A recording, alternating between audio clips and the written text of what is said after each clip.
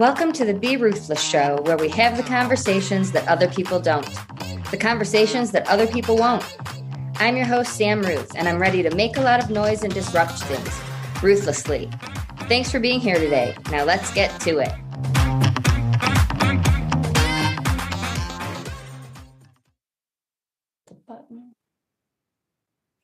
Welcome back to the Be Ruthless Show.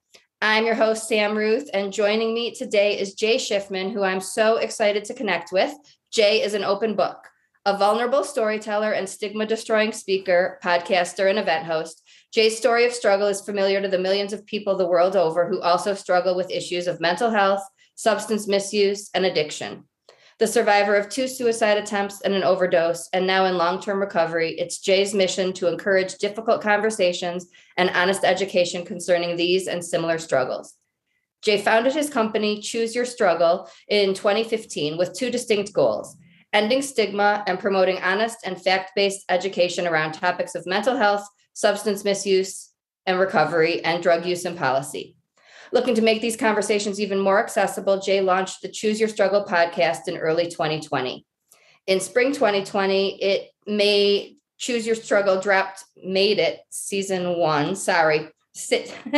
a serial style podcast documentary on Sarah Laurel and the Philadelphia harm reduction organization Savage Sisters. A fervent believer in radical honesty and the simple fact that neither struggle nor recovery should be treated as a one-size-fits-all experience, Jay uses his voice and his platforms to educate, entertain, and empower. Holding a BA in psychology from Northern Kentucky University and with over a decade of lived and professional experience in the field, Jay's put in numerous hours of independent learning, acquiring certifications in mental health, substance misuse and addiction, and drug policy. He lives in Philadelphia with his wife, Lauren, and their dog, Nell or Neil? Nell. My brother has a dog named Nellie. Amazing. We call her Nellie all the time. So excited to connect with you. Anybody listening, hearing that bio, wonders if I combined ours, and no, that's Jay's. We just happen to have very similar passions about this. So thanks so much for being here, and awesome hat. Thank you. Thank you for having me. And every time somebody reads that entire bio, I'm like, man, I got to rewrite that thing so it's half that length. But thank you for reading it. No, it's worth it. And I love what you're doing, and you've overcome so much and not enough people talk about it. So tell us a little bit more in your own words about what you've been through and how you got to where you're at. Well, the key thing, yes, I completely agree with you. The key thing that you said is that not enough people are talking about it. And it makes me think of that. Oh, I don't know if it's an adage or just an old saying that everybody is fighting a battle that we can't see, right? I mean, that is every single person that you talk to every day is going through something. And we used to think of trauma as very, I guess, even would be the word, right? I mean, you went through this, I went through this, it's the same thing. And that's not really how trauma affects us. You could go through something that to me seems like no big deal, and it could change you profoundly, right? You and I could go through the exact same experience. You come out the other end going, I mean, that sucked, but I made it, and I am just lost to the world. So I think when you combine those two ideas, it really helps you realize that we should judge every single person for who they are, what they're going through, and try to be more empathetic. But that takes some vulnerability that is not standard, right? And it's not even that it's not standard, it's not celebrated. We're so quick to jump to the conclusion of, I know what you're going through because I experienced this other thing and blah blah blah blah blah. And it's like, I mean, maybe we can all relate, but to be quite honest, very few of us ever actually understand what somebody else is going through. I love that. And I think that's an important point. I have a newer client who has been in combat all over the world. He's alive. He has all his arms and legs. So in his mind, he hasn't been through anything because his peers, some didn't even come back. Right. So it's important to acknowledge that it's not a comparison either, that if something affects you, then that's all that matters. That's right. And especially when I was coming up, and I think this is changing a little bit. I'm 36 or I'll be 36 in a couple of weeks, but men especially were supposed to be subjective in that way, where we're supposed to look around and go, oh, I didn't have it as bad as him. I shouldn't complain, right? I should keep my mouth shut. And then we kind of wonder how we get to this point where, there's quite frankly so many guys who look exactly like me acting in ways that are profoundly damaging and toxic, and yet it's sort of normalized, and now we call it toxic masculinity. But it's not surprising that we were all taught to keep our mouths shut, to bury all the pain deep down, and now we're seeing the results of it, right? I mean, this is, our society doesn't do a good job of thinking things long term. We sort of look at the today, and that's nowhere more prevalent than in policy and the way that our quote unquote leaders act. But we don't have the foresight or the hindsight either to look back and go, hey, maybe what we're going through today is a result of this thing that happened 20 years ago. And maybe it's because these topics are uncomfortable. And I get that. I've been on both ends, when someone's sharing or when I'm the one sharing. But that's part of healing. And I think that's what the world needs to recognize, that encouraging somebody not to express that takes their healing to a more intense level, and it lasts longer. And so we're not talking about things to make anyone else uncomfortable. We have to talk about them to heal. Yep. I mean, nobody's ever been served well by being told not to talk about something. That's just not the way that this works, not the way that our brains are wired, that will literally eat us from the inside out. So I think that's changing. I think we're getting to the point where you are seeing it more normalized and more celebrated to not only talk about things, but to deal with things, right? I mean, I don't think I'm alone in being annoyed when I have friends who just use our friendship as the therapist couch. And then when they're encouraged to go to therapy, be like, man, I don't need that. I tell those friends all the time, I'm like, fine. If you think you don't need it, first off, let me tell you why you're wrong. But after that, I'm going to point out every time that you're using me the way that I use my therapist. And if that doesn't change your mind into thinking that you do need it, or realizing that you do need it, that at that point, that's more on you, And yet there are some dudes that I am still friends with who do that, and it's like trying to chip away at this ice block, and you do the best you can. Well, and that goes to everybody. There's a stigma that therapy is bad.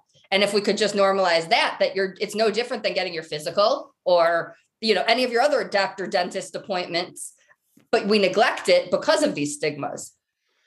Yeah. Obviously I'm literally wearing a hat that agrees with you. And that stigma is a big part of it, but the other part is the education, and it's we are unfortunately, we've sort of lost sight of the difference between fact and opinion. I was just reading yesterday. This is so funny to me.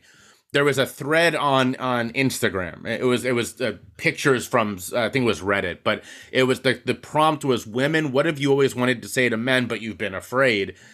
And I can't tell you how many of them were so basic. They were like, guys, brush your teeth. Guys, wear deodorant. Guys, take a shower. It's things like that. And all of the stories below were like, yeah, I had a boyfriend who showered once every 5 days because he thought germs were healthy. It's stuff like that just makes you shake your head and go, where are these people? Who is educating, And so, yeah, getting over that stigma is part of it. But as my bio says, and as the mission of my organization is that once you end that stigma, I like to go beyond that, right? There are a lot of amazing organizations who are just focused on ending stigma, and that's great, fantastic, good for them. But I feel like once we get that wall down, once I tell my story and people are like, oh, wow, and that wall drops, then I want to replace that education that we were fed either intentionally or unintentionally that was all too frequently completely fabricated. And here I'm talking about things like, DARE and Just Say No and all these really harmful drug education policy or educational outreaches that were awful, with real fact-based education. Because if you allow that wall of stigma to come down, but then you don't replace it with anything, it'll come right back up, right? I mean, stigma is like a weed. Right. But if you can replace it with real fact-based education around these things, then you're getting somewhere. And that I think we'll see at different paces around the world. I'm originally from Michigan, and I did not know the difference. You just assume Colorado is beautiful. Everybody's outdoors. The quality of mental health care here in comparison to the Midwest, and I hear this from a lot of professionals, is awful. Sorry, Colorado, I love everything else about you, but it's going to take us way longer to change a policy here than it is for you. So how do we bridge that? Because I'm over here going, I still want to make a difference, but it's harder. I'm and there are other areas, rural areas. And, what do we do for people who feel like they're just up against it all? Yeah, I mean, that goes back to our earlier conversation with the stigma, right? I mean, that is, you have the different cultures where in the West, and I've spent a lot of time out in Colorado and I have good friends who grew up thinking that John Wayne was like what they were supposed to be like, right? I mean, it to me, that's almost as silly as seeing a guy like Iron Man on Marvel movies and going to be like, that's what I'm supposed to be like. I mean, John Wayne is he's a fictional character. That is not the manliness we should be aspiring to be. I look at the guys who are freely sharing their emotions, and that's the guy where I go, that's a good role model right there. But for a lot of dudes, that is terrifying. The idea of being that vulnerable. And actually, it takes me back to a story I love to tell. A couple of years ago, I was reading an article in Psychology Today, and they did this survey that found that it was like 95% of all guy relationships are built on 3 topics. Do you want to try to guess what those 3 topics were? Sports. Sports is always number 1. Yep. The next thing that just literally came to my mind was beer. Well, that's kind of the that would be the 4th category. Food is not one of them, but they said if you included food as number 4 or food or whatever, it jumps to like 98%. So no, that's not okay. Not travel? No, I'm not going to be good at this. So women is number 2, and media, movies, all that kind of stuff. Oh, yeah. 3. So you have those 3 topics, right? And I don't mean women as in like discussing our relationship flaws. That's not what I'm talking about. The point of this article was that it's all surface level. There is no depth in these relationships. And they use examples like, it stayed with me, obviously, this is years later. One dude was homeless and his friends didn't know because they never asked. Another guy had been divorced for like 10 years. And again, friends never asked how his wife was, so he just never told him. So I read this and it like hurt. Like it hurt me in my soul.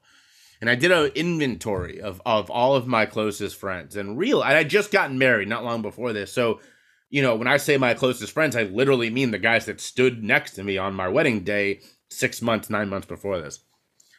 And I realized that was the way I was behaving with a good half of those guys, right? Now, to be clear, there's nothing wrong with those topics. I am a giant sports fan. We're recording this during the NBA Finals. My Boston Celtics are in the finals, and I couldn't be happier. But at the same time, that shouldn't be the basis of a friendship, right? So I reached out to all these buddies, the ones that were literally the most important men in my life. They stood next to me on my wedding day. And I told them about this and said, I'm going to make a change. We can still talk about these topics because obviously they're great. We love them. But we have to go deeper than that. And all of them readily agreed. And now here we are, flash forward a couple of years, and one and a half of them aren't really close friends anymore. And I think that this was a piece of that, where it was like, if we're not just going to have this surface level conversation, friendship, they weren't interested in that. And I say one and a half because there's like one guy incomplete and the other guy sort of going and goes back and forth. But the other ones, it really made our friendship deeper. And, you know, here we are a couple years later, 3 years later, and they're all still, those guys are still very close friends, and our friendship is stronger because of it.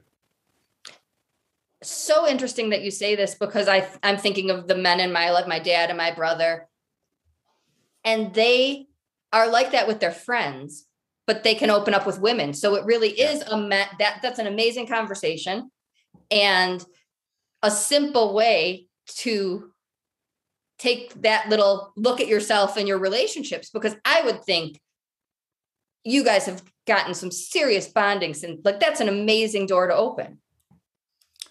Yeah. And it's not always easy, right? A perfect example is, you know, one of the guys is getting married soon, and he and I sat down and we had a tough conversation where I told him that I didn't love the way that his fiance talked to him in public. She was very mean to him. And it made it not only uncomfortable to be around at times, but I said, look, I love you as a person, and I'm sure she does as well. But from the outside, super hurtful to watch as she treats you this way.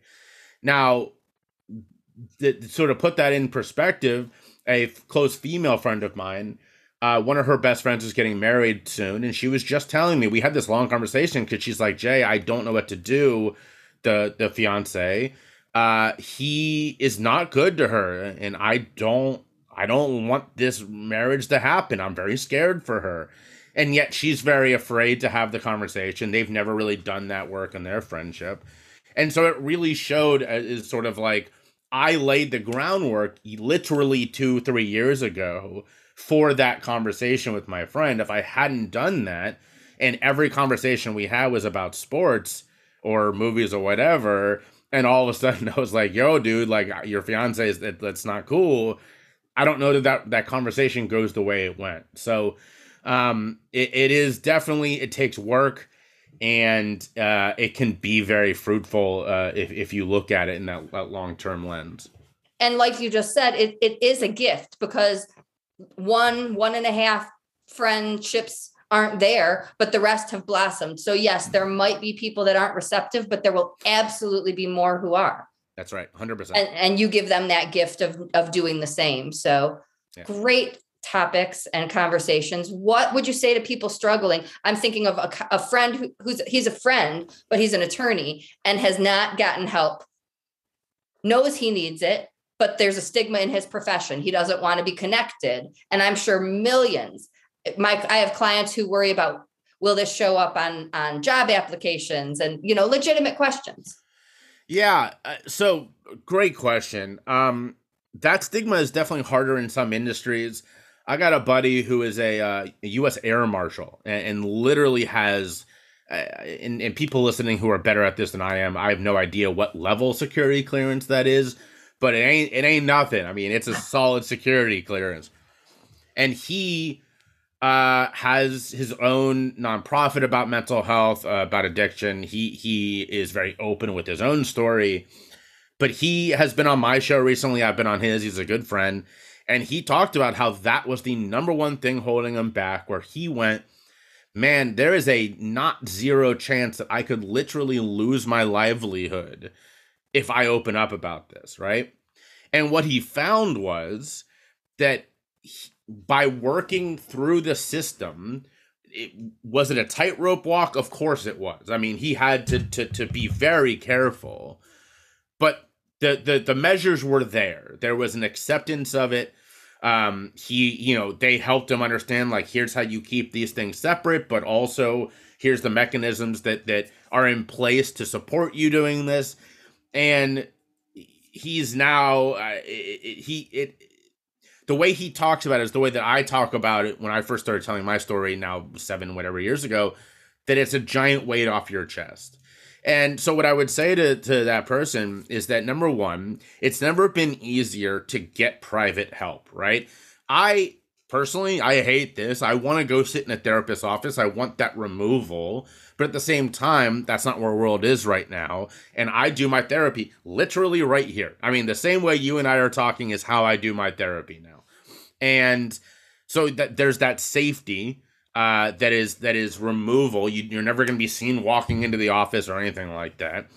And then number two is that there literally are laws in place to protect people getting help with their mental health. That doesn't comfort someone who might be, losing their livelihood in that moment.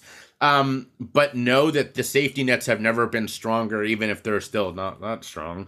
And what I would encourage that person is that, we are, as a society, we normalize sort of taking the leap in a lot of ways, right? I mean, we reward people for the so-called jumping into the end of the pool and learning to swim that way. And yet when it comes to getting help for ourselves, we shy away from that. And so my advice would be to step back and recognize that when was the last time those fears that you had about this thing actually came true?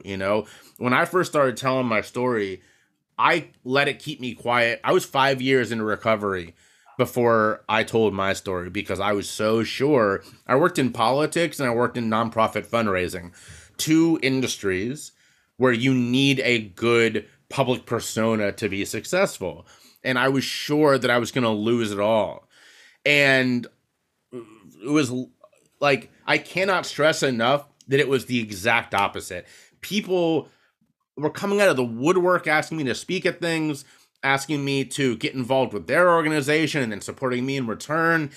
Being the vulnerable guy who opened up and started talking about my story launched me in this direction where now I'm literally doing this for, my livelihood 7 years later. And yet I let that fear keep me quiet for almost 6 years. So I can tell you from experience that stuff is not going to come true. And I can encourage you to step back and look around you and recognize that all of that fear and that BS that you're allowing yourself to keep you from getting help or being open about it, it's only happening up here. It ain't happening anywhere else.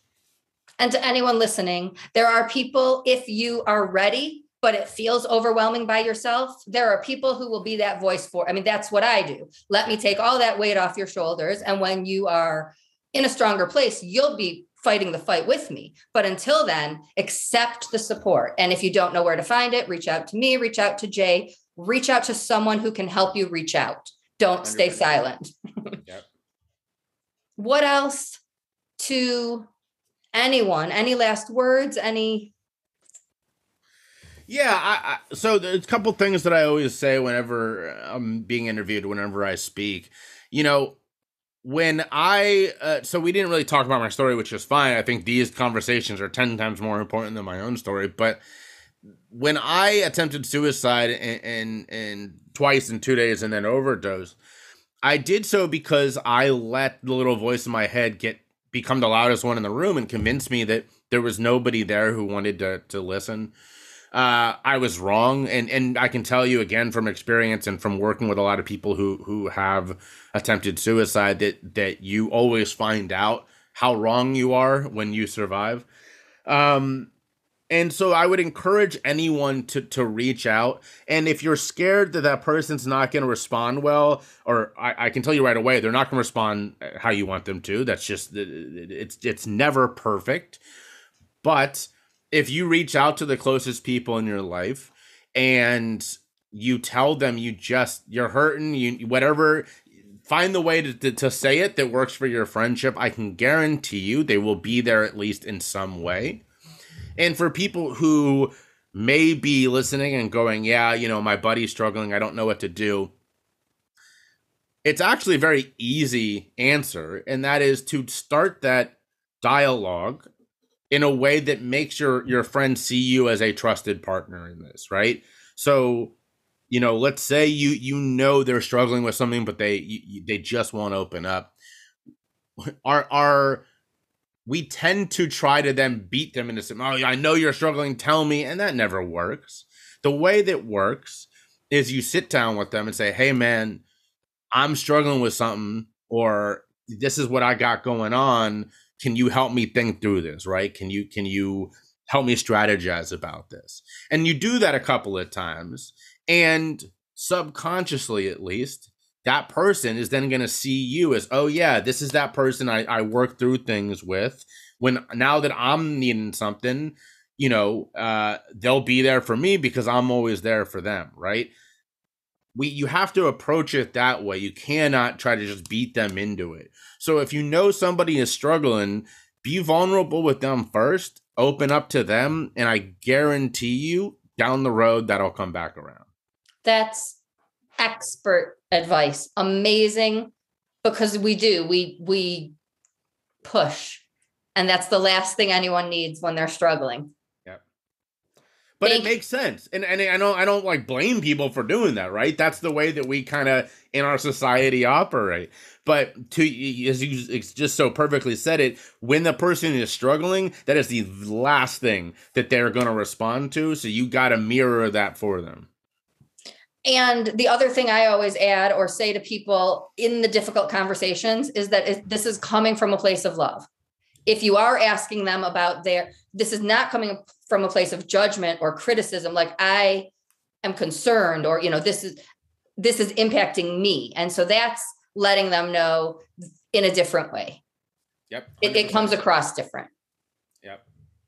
Thank you so, so much. How do people connect with you? And do you have anything going on for anyone, especially a male in this industry? We need that. I'm just always constantly promoting my shows right now. So as you said in the intro, I recently dropped a documentary podcast series back on April 29th. It was called Choose Your Struggle Presents Made It Season 1 Stay Savage. It is a 10-part series that tells the story of Sarah Laurel, a woman here in Philadelphia who started the harm reduction nonprofit Savage Sisters from her hospital bed after she was thrown out of the second-story window of a trap house. She is a fascinating person, a person I'm lucky to call a friend. I'm a board member on her organization. It was a wonderful experience making this series. And I'm very proud to say it spent the first 3 weeks of its life on Apple's top 200 list in its category. So very proud of that. You can check that out. And all the rest of the stuff I do, including my weekly show called Choose Your Struggle at chooseyourstruggle.com or anywhere that you search for and enjoy your podcast. Thank you so much for your time, your story, your openness. ChooseYourStruggle. ChooseYourStruggle.com. ChooseYourStruggle.com. Connect with Jay Shifman. And until next time, everyone, always be ruthless.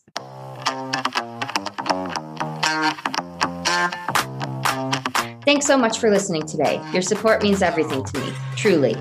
If this podcast resonates with you, please do me a favor and join in the Ruthless movement by making some noise and doing one of these 4 things. Subscribe so you don't miss an episode. Tell a friend so we can break stigmas even faster. Leave a review so people can see what you think of the show. And last, if you want to learn more about me and be a part of the Grief Hab community, please head on over to the Facebook group. We'd love to have you. Thanks again for spending your time with us, and see you next week.